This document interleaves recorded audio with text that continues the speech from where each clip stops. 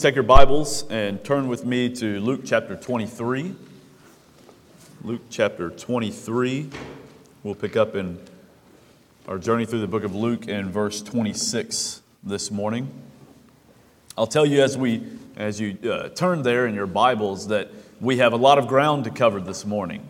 The text is quite thick and there is much to consider from it.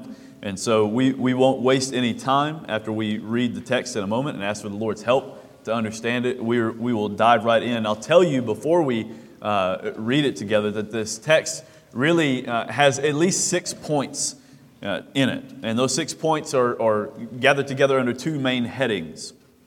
So we're going to see in this text the compassion of Christ in suffering. That's the first main section, the compassion of Christ in His suffering. And then we'll turn to consider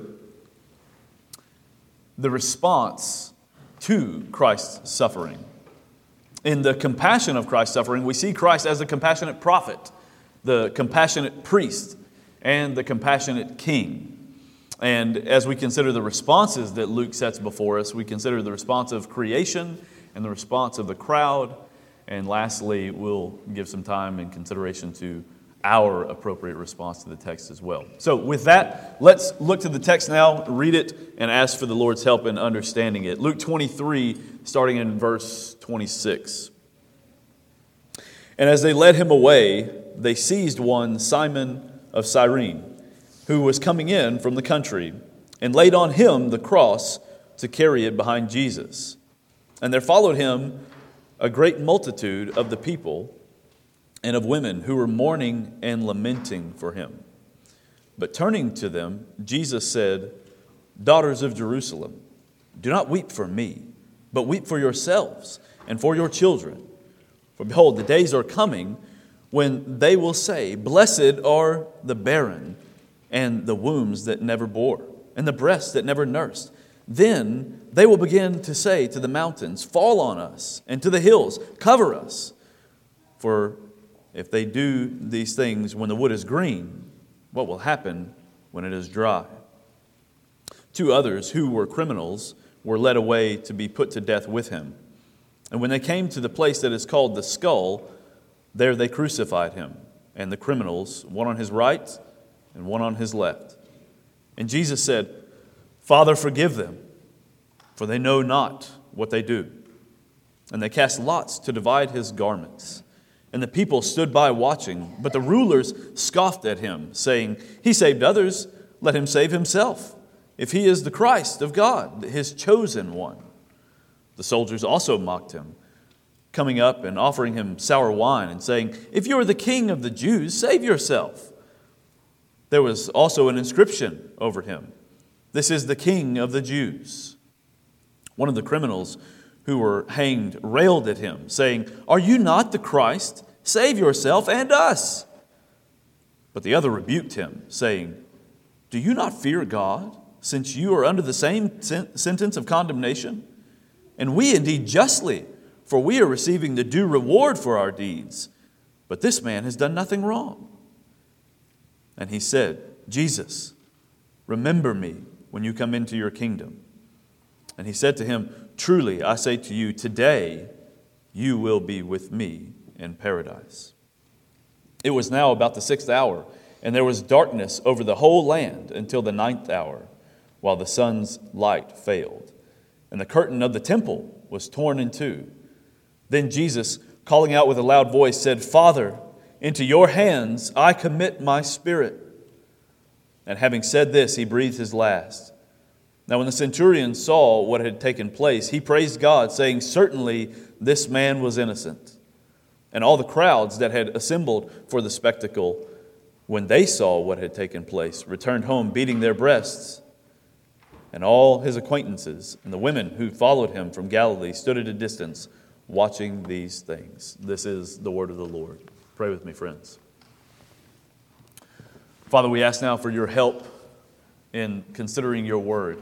Lord, there is much to consider here. And so we pray, God, that you would focus our minds. Lord, remove any distractions from our minds. And we ask that your Holy Spirit would illuminate the meaning of your word to us. And that in doing so, Father, that we would come to see, as my brother prayed earlier, Christ as He is.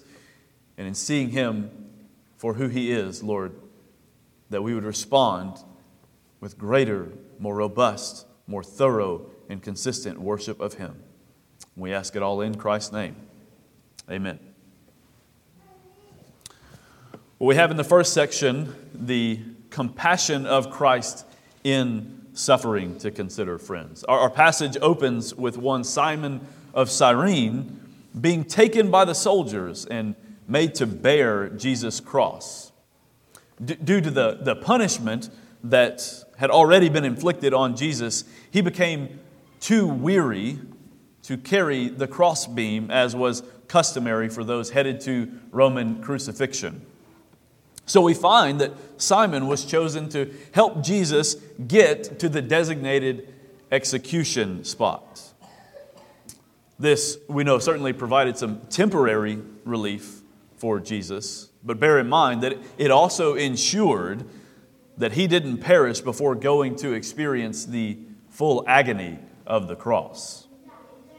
We know very little about Simon and why he was chosen for this task. It does seem that Simon and his family were known throughout the first century church. Now, this could mean that Simon was already a follower of the Lord Jesus, and upon seeing the Lord Jesus as he came in from the country, he communicated this somehow to the Lord Jesus, and the soldiers, in seeing that, decided that if he was going to identify with Jesus, then he would identify with Jesus' cross of suffering as well. If that is the case, then these soldiers surely were not aware of what a profound gospel reality that they were working out. Because indeed, every follower of Christ is called to take up their cross. But perhaps it was after interacting with the Lord here that Simon was converted. Upon witnessing the suffering of Christ and his demeanor in such suffering, then perhaps he was converted. That's totally plausible. Because when you consider what manner in which Jesus went about his suffering, it can't be understood as anything less than remarkable. One might say that it was supernatural. And this is evident from the responses from those who were witnesses of Jesus' suffering. So of course then, it would behoove us to consider now how it is that Jesus has borne the cross and what makes it so extraordinary. In doing this, we first consider Jesus as the compassionate prophet. This is the first picture that Luke gives to us in the passage, that of the compassionate prophet. Look there with me at verse 27. It says, "And there followed him a great multitude of the people and of women who were mourning and lamenting for him." These folks had come to know of the torment that Jesus was enduring and came to see for themselves the great burden that he was bearing for the sins of mankind. And as they raised up their voices in sorrow over what was taking place, the sense of the language here is that this was a noisy demonstration. They weren't ashamed. They were sorrowful over what was happening here with Jesus, and they weren't ashamed to let anyone know about it. They were moved to mourn over Christ, knowing his innocence. And Jesus turns to them with the most remarkable disposition. In this, his hour of greatest need, his greatest physical and mental and spiritual distress. When it's most natural for anyone to be so overwhelmed that they're unable to think of anyone or anything other than themselves, in that kind of moment, verse 28 says that Jesus turned to these women and speaks to them in a way that is totally void of self-concern. Rather, he demonstrates a concern for them. Look at what it says. "Daughters of Jerusalem, do not weep for me, but weep for yourselves and for your children. For behold, the days are coming when they will say, Blessed are the barren and the wombs that never bore and the breasts that never nursed. Then they will begin to say to the mountains, Fall on us, and to the hills, cover us. For if they do these things when the wood is green, what will happen when it is dry? So here we have this man, the man that's in the middle of enduring the greatest injustice in history. And he tells them, don't weep for me. If anyone is worthy of care and concern, it's certainly Jesus in this moment. Yet he is not of the mind to think of himself in this moment. He begins telling these women who were of the city of Jerusalem what a terrible fate awaited their city. And it wasn't here in spite of his suffering, that he was being spiteful in his suffering. That's not the sense of the text that we get. It was a warning from a disheartened prophet. The day that Jesus spoke of, when the inhabitants of Jerusalem would envy those that had never borne children, so as to not see these children endure such punishment. That day was the day of the Roman siege of Jerusalem. I say day, it was really a long, elongated siege of Jerusalem in AD 70. History tells us that by AD 70, the Roman government had grown weary of the opposition of the Jews. So they decided to handle it by slaughtering all of the Jews within Jerusalem before destroying the city itself. It was a time of truly unthinkable torment, most of which is far too graphic for me to describe in this setting. And this is the day that Jesus warned of. The political cause of this day was the constant rising up of the Jews against Rome and the occupation that they had set up there in Judea. This is why Jesus says of the Romans, for if they do these things when the wood is green, what will happen when it's dry?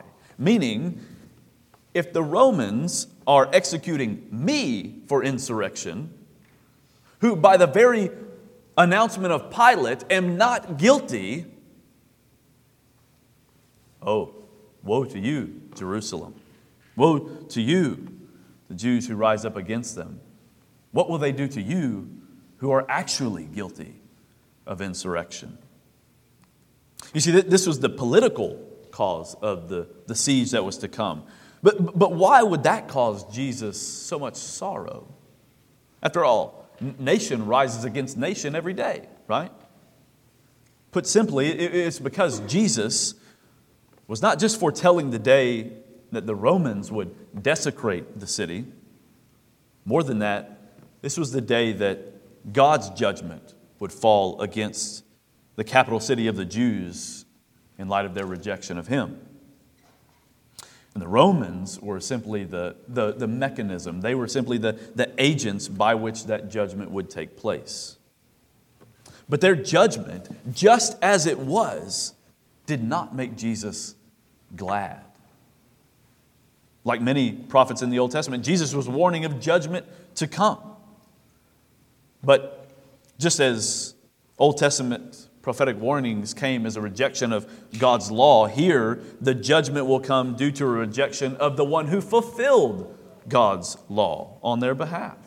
So here, Jesus acts as the compassionate prophet, telling of the judgment, but mourning because of their rejection of Him. You see, in rejecting Him, they rejected the mercy that He extended them. In His progress to the cross, verse 32 tells us that two others who were criminals were led away to be put to death with Him.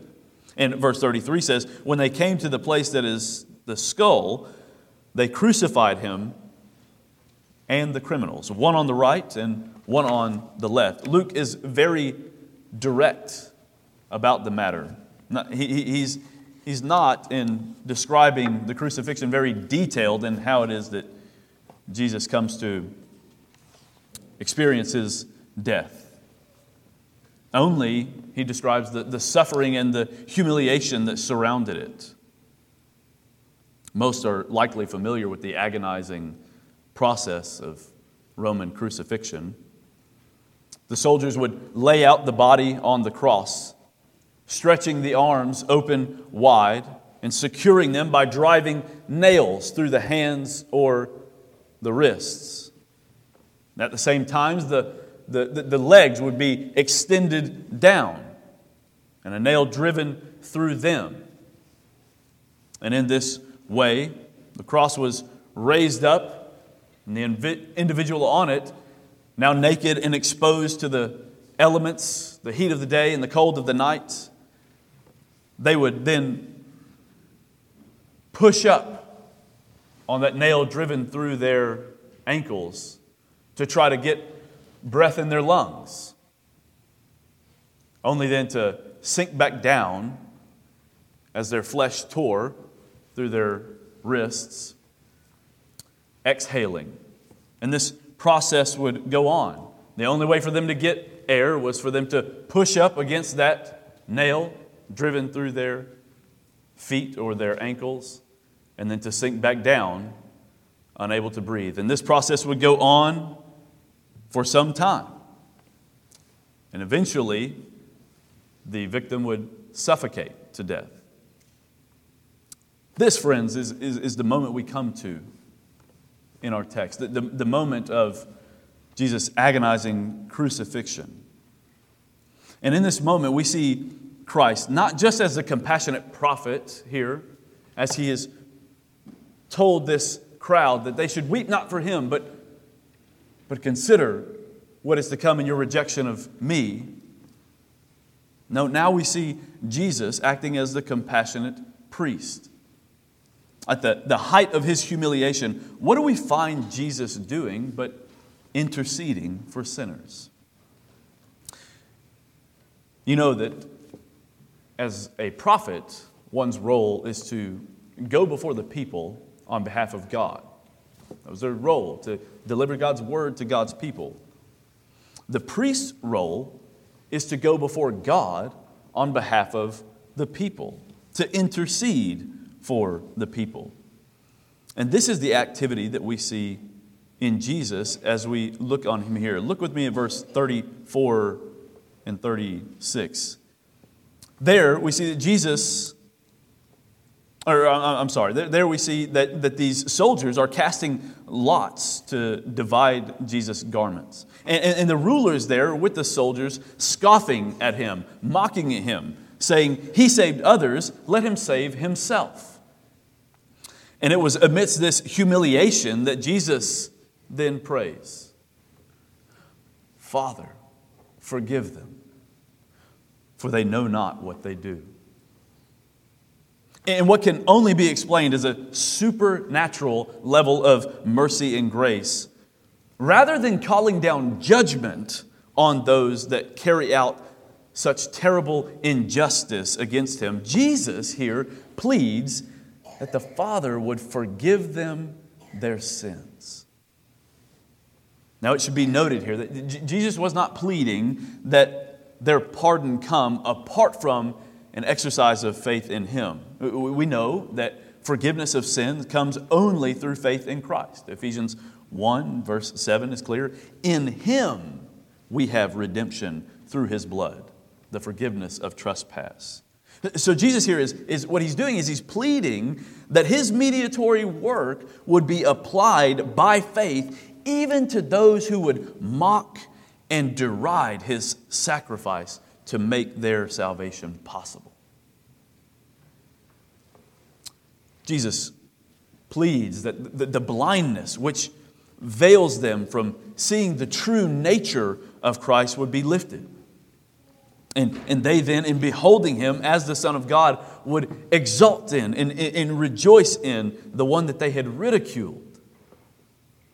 What compassion is necessary for Jesus to exhibit such mercy and grace, for him to intercede to the Father on behalf of these. It's not only the restraint of judgment and wrath that Jesus asks for on their behalf. He asked that those who shame him would share in the eternal blessings and inheritance of the sons and daughters of God. He asked that those who were worthy of condemnation would be made co-heirs with him. What infinite mercy. What infinite grace. What infinite compassion we see here from the Lord Jesus. It's compassion that he exhibits in the height of his suffering. He prays for those afflicting and assailing him. But not only in his suffering does he pray for sinners, he also pardons sinners on the cross. As the compassionate king, we see him in this office on the cross. This is the picture that Luke paints next for us here. There were, of course, two thieves who were executed next to Jesus, one on the right and one on the left. Luke tells us one of the criminals who were hanged railed at him, saying, "Are you not the Christ? Save yourself and us." He joined, you see, in the scoffing and the mockery that the soldiers and rulers were engaged in. He engaged in this questioning of the validity of the deity of Jesus. And he chose to question that, notice, because of what Jesus chose to do. He chose to question the divinity of Jesus because Jesus chose rather to subject himself to torment for the sake of God's elect rather than save himself. Which, by the way, is an object lesson for us here at the cross that we can learn from these scoffers. The scorn of those who are blinded by unbelief should not really surprise us. It really shouldn't surprise us today that those in unbelief would scorn us. That they would look to God with blasphemous thoughts. That they would bring him down to speak of his inability to do things. You see, they assume that because God does not do what seems good and right to them, that he cannot do what is good, what they deem good and right. They confuse God's wisdom and his restraint with his inability. This man didn't think Jesus high and holy. He thought Jesus no different than himself. So in his ridicule of our Lord, this thief, he goes beyond telling Jesus to prove his kingship by freeing himself. He tells Jesus to free him as well, as though it be appropriate to equate himself with Jesus in his position. The arrogance and audacity. But verse 40 tells us that the other rebuked him. The other rebuked him, saying, "Do you not fear God, since you are under the same sentence of condemnation?" The other thief calls to mind for the scoffing thief that he's knocking on death's door. You're under the sentence of condemnation, soon to meet your Creator, and you have no humility, no reverence for this one who is clearly set apart and distinct from us. Then he makes the distinctions between their sufferings for this other thief. Look at verse 41. He says, "And we indeed justly, for we are receiving the due reward of our deeds. But this man has done nothing wrong." And this is key, friends. Making the distinctions, numerous as they are, making the distinctions between Christ and ourselves is fundamental to receiving the faith and to walking in the faith. And in making the distinction between themselves and Jesus, it's clear that the penitent thief he perceived that the sign that hung above Jesus that was intended to be satirical claiming that he be the king of the Jews, he perceived that this sign was no satire at all. He perceived that Jesus was indeed king. And so in verse 42, we're told that he said, Jesus, remember me when you come into your kingdom. And what do we find from our Lord again at this final hour? You know, it would be totally understandable for him to respond with pious contempt, right? You can hear the possible responses, can't you? You spent your whole life as a thief, taking from others what's not meant to you. And now, in the hour of your death, you have the temerity to ask for more that you have not earned? Or it would have been totally understandable for Jesus to respond with a sort of self-focused indifference. Man, please, I've finished my race. I've poured myself out. Please, just leave me to my prayers and don't burden me with your questions in this hour. After all, this was the hour of his greatest physical, spiritual, and emotional burden. And this guy wants to add to it? No one would blame Jesus for either of those responses. And he would have been totally justified if he refused mercy to the man. Some of the self-love folks today probably would have encouraged Jesus to the response of self-centered indifference. But praise God, that's not the heart of the Savior. That's not the kind of king that he is. He's a compassionate king. That's the only way we make sense of Jesus' response to the man, is to understand him as the compassionate king. How does he respond in this, his most difficult hour? Look there at verse 43. Truly I say to you, today you will be with me in paradise. This man is a self-admitted guilty criminal that can't even uphold the law of the government, much less the law of God. Yet in a humble recognition of the reality of his sin and the distance that they mark between he and Jesus, he asked that Jesus would remember him. And how does our Lord respond? Full pardon. Full pardon from the King. Not only will his sins be forgiven, but today his company will be with the King. And why? Because Jesus is a compassionate King. Luke turns his attention now to the conclusion of the crucifixion. And here, it's now that we begin to behold in Christ's death the responses to his suffering.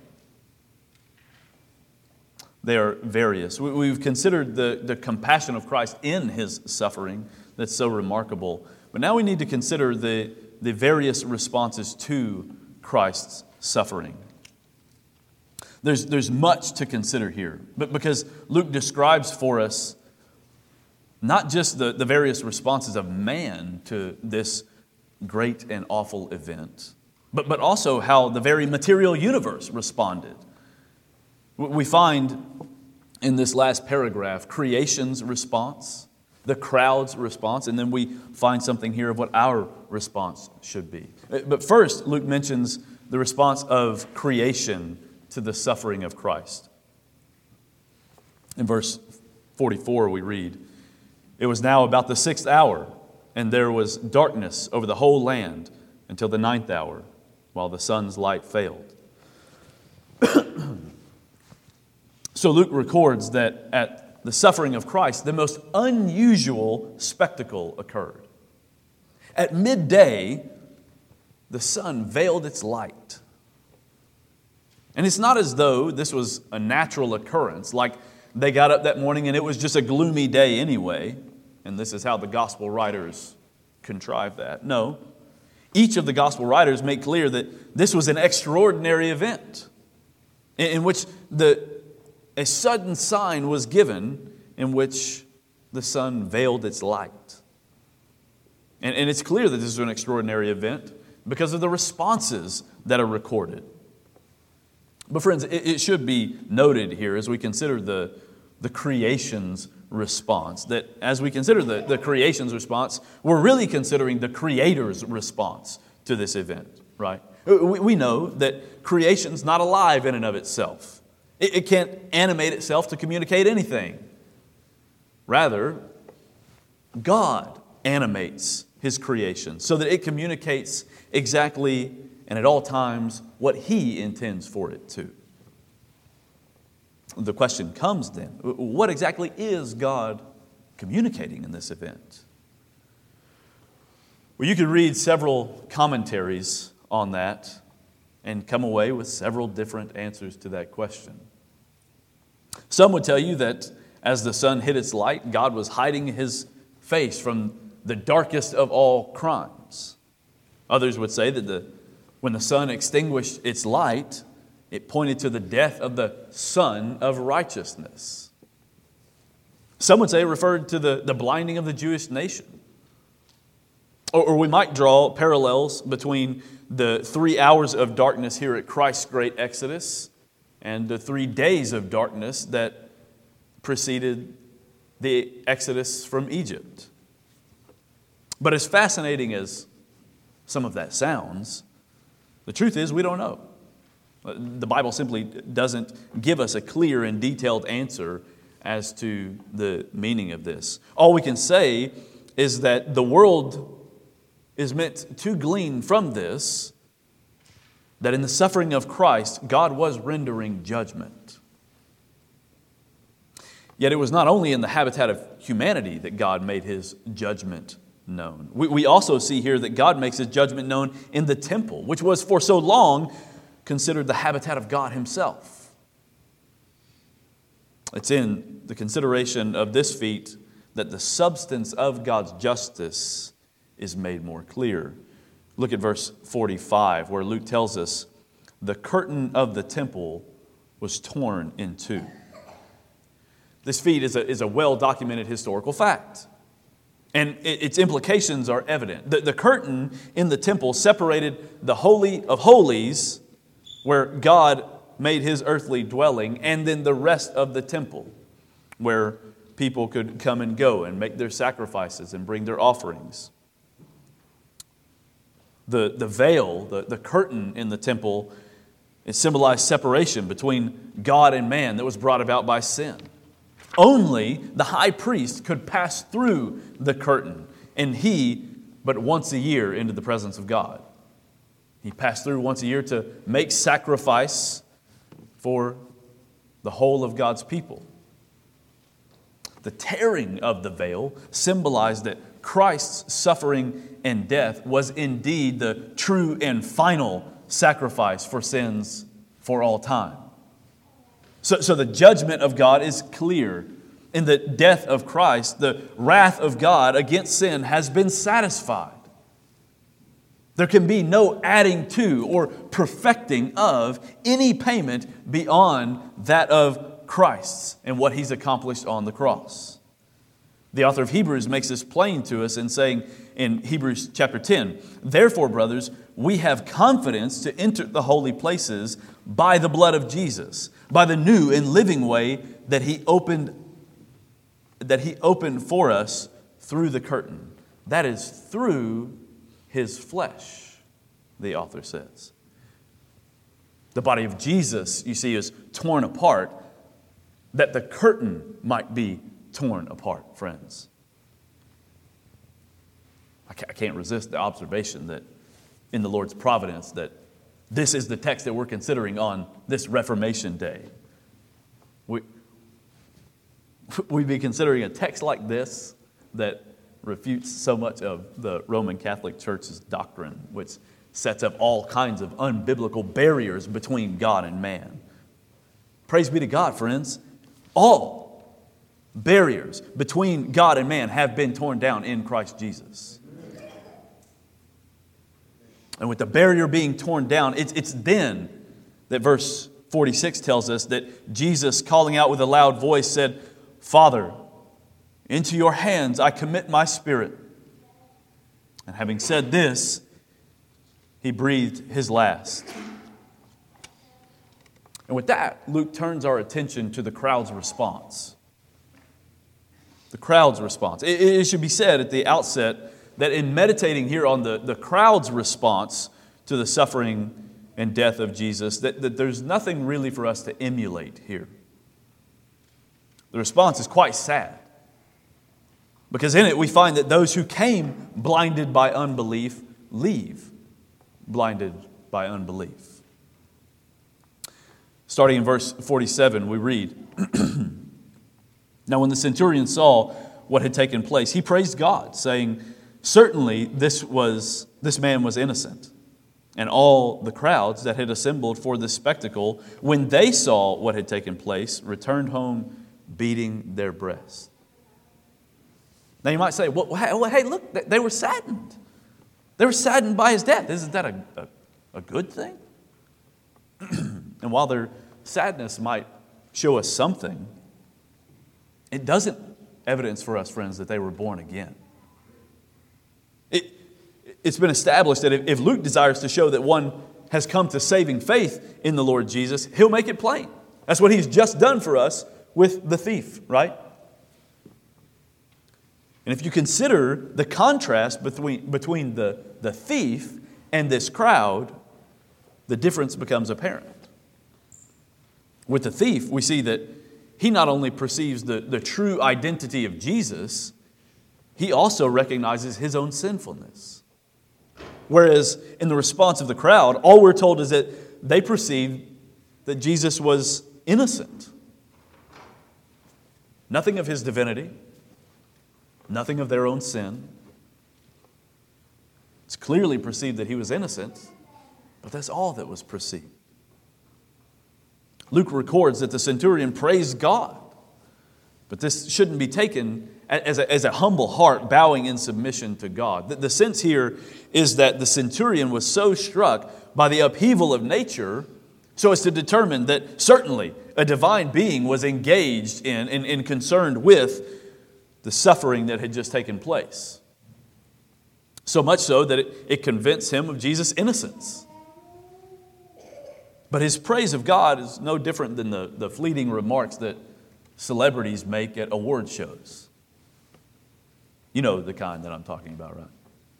The celebrities that make their living and find their success advancing all kinds of sinful and ungodly ideologies. And then what happens when they go to these award shows? They get up there and they say, well, first I just want to thank God and my Savior Jesus Christ. And I'm like, what? Something doesn't add up here. When they do these things, I think, well, listen, God might be in control of all things, but He ain't about what you're about, okay? And this is really what we see here in the centurion. There is some recognition of God at work here, but it's really just a fleeting concept that the Lord has brought judgment in some way.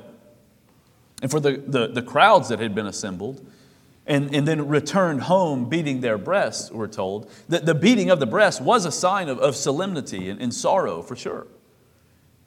However, recognizing the wrong that had been done to Jesus and their mourning of His bearing this unjust act, that's all that they're mourning, is the injustice, not their sin. There's a great gap between recognizing that Jesus was a great and innocent man and seeing your sins credited to Him in that moment of awful judgment. You know people like this. I certainly do. They think their awareness of Jesus and His sinless state is quite enough, right? They either reckon Him as someone to be modeled after, or they believe that their mere awareness of Him is somehow enough to reconcile them with God. And there couldn't be anything further from the truth. And so as we come to the end of this passage, we're left to consider, well, what's a right response then to the suffering of Christ? What's our response to be? And that's the right sequence, friends, that we find laid out here in the text. This is the biblical sequence that we find all through the Scriptures. We first come to see and savor the Lord and then respond to Him. That's why that at our men's breakfast yesterday, Neil exhorted us to remember our church's mission statement and the intentional order of it. Since many had forgotten yesterday what our church's mission statement was, I'll remind you that our church's mission statement is to treasure, build, and proclaim.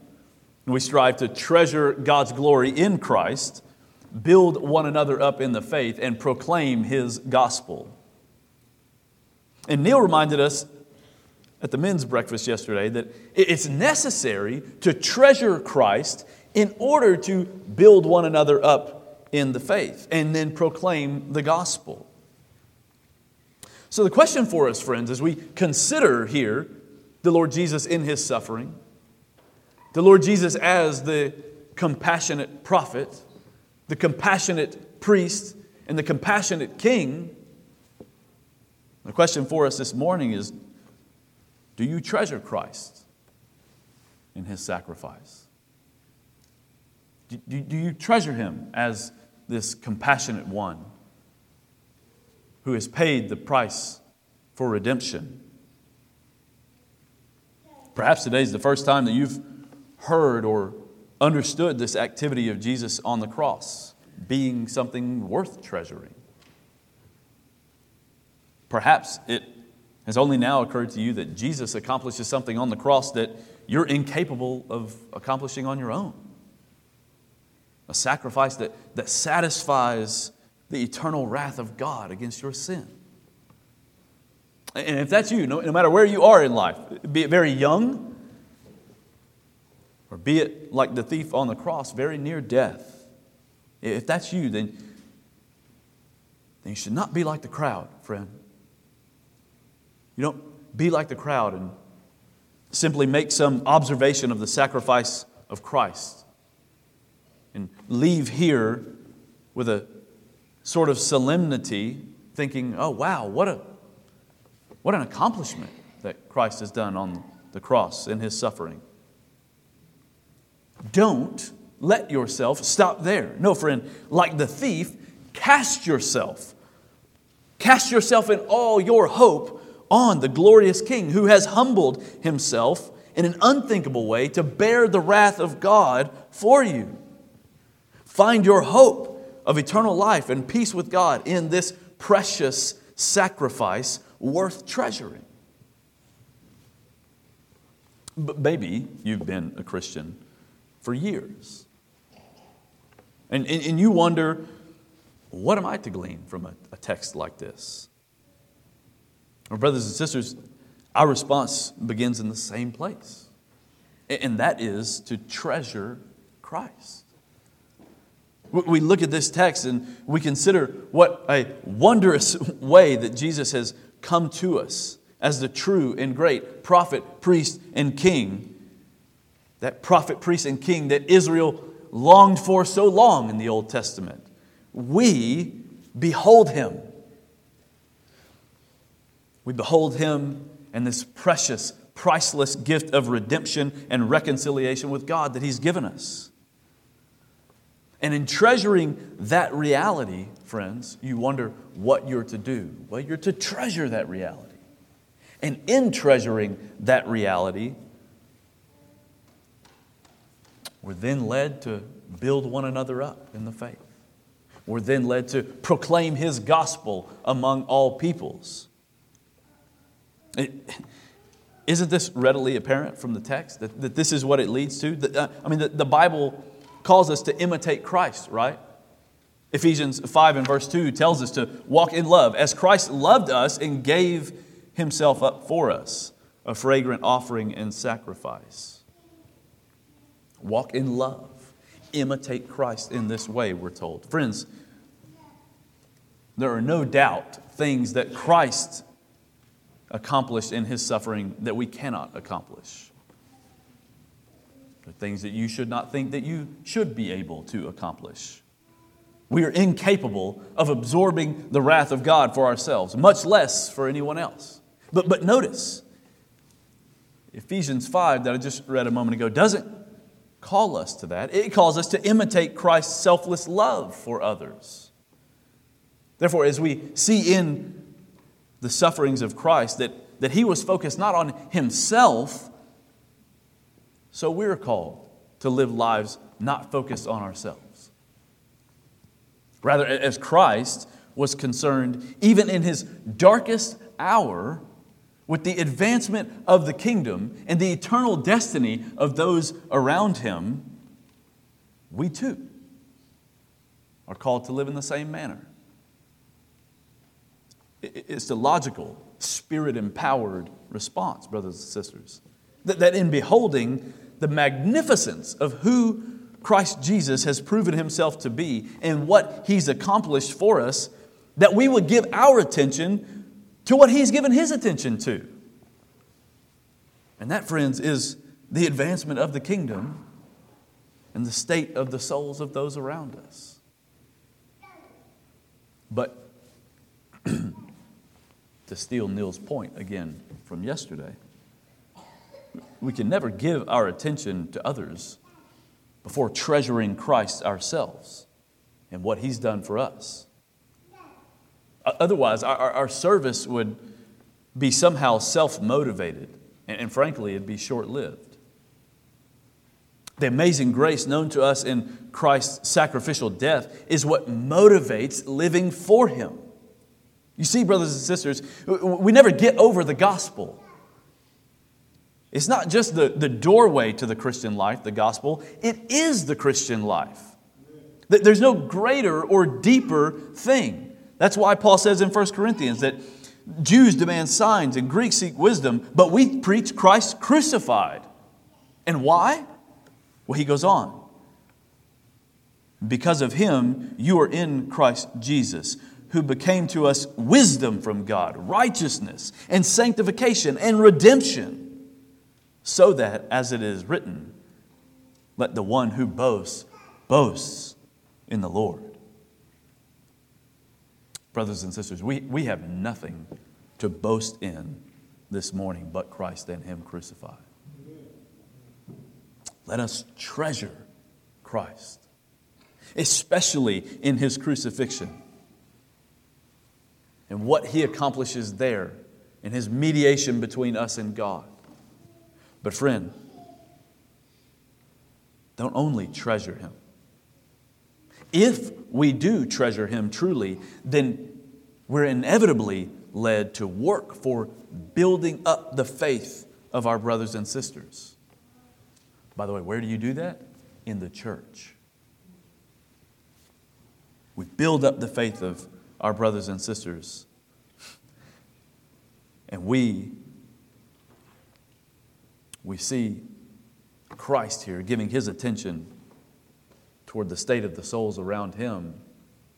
So as we treasure Him, we're led also then to give attention to the souls around us. So our attention should be continually focused on the proclamation of His gospel. Amen? Amen. Let's pray. Father,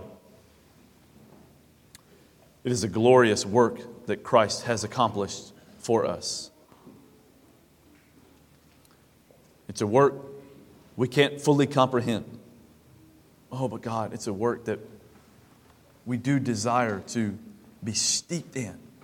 Lord, we pray that you would help us to grasp the weight of Christ's suffering all the more, so that we would be compelled to follow in His example, that we would be concerned with what concerns Him, and we would give our time and our talent and our treasures to what He has given Himself for. And we ask it in Christ's name. Amen.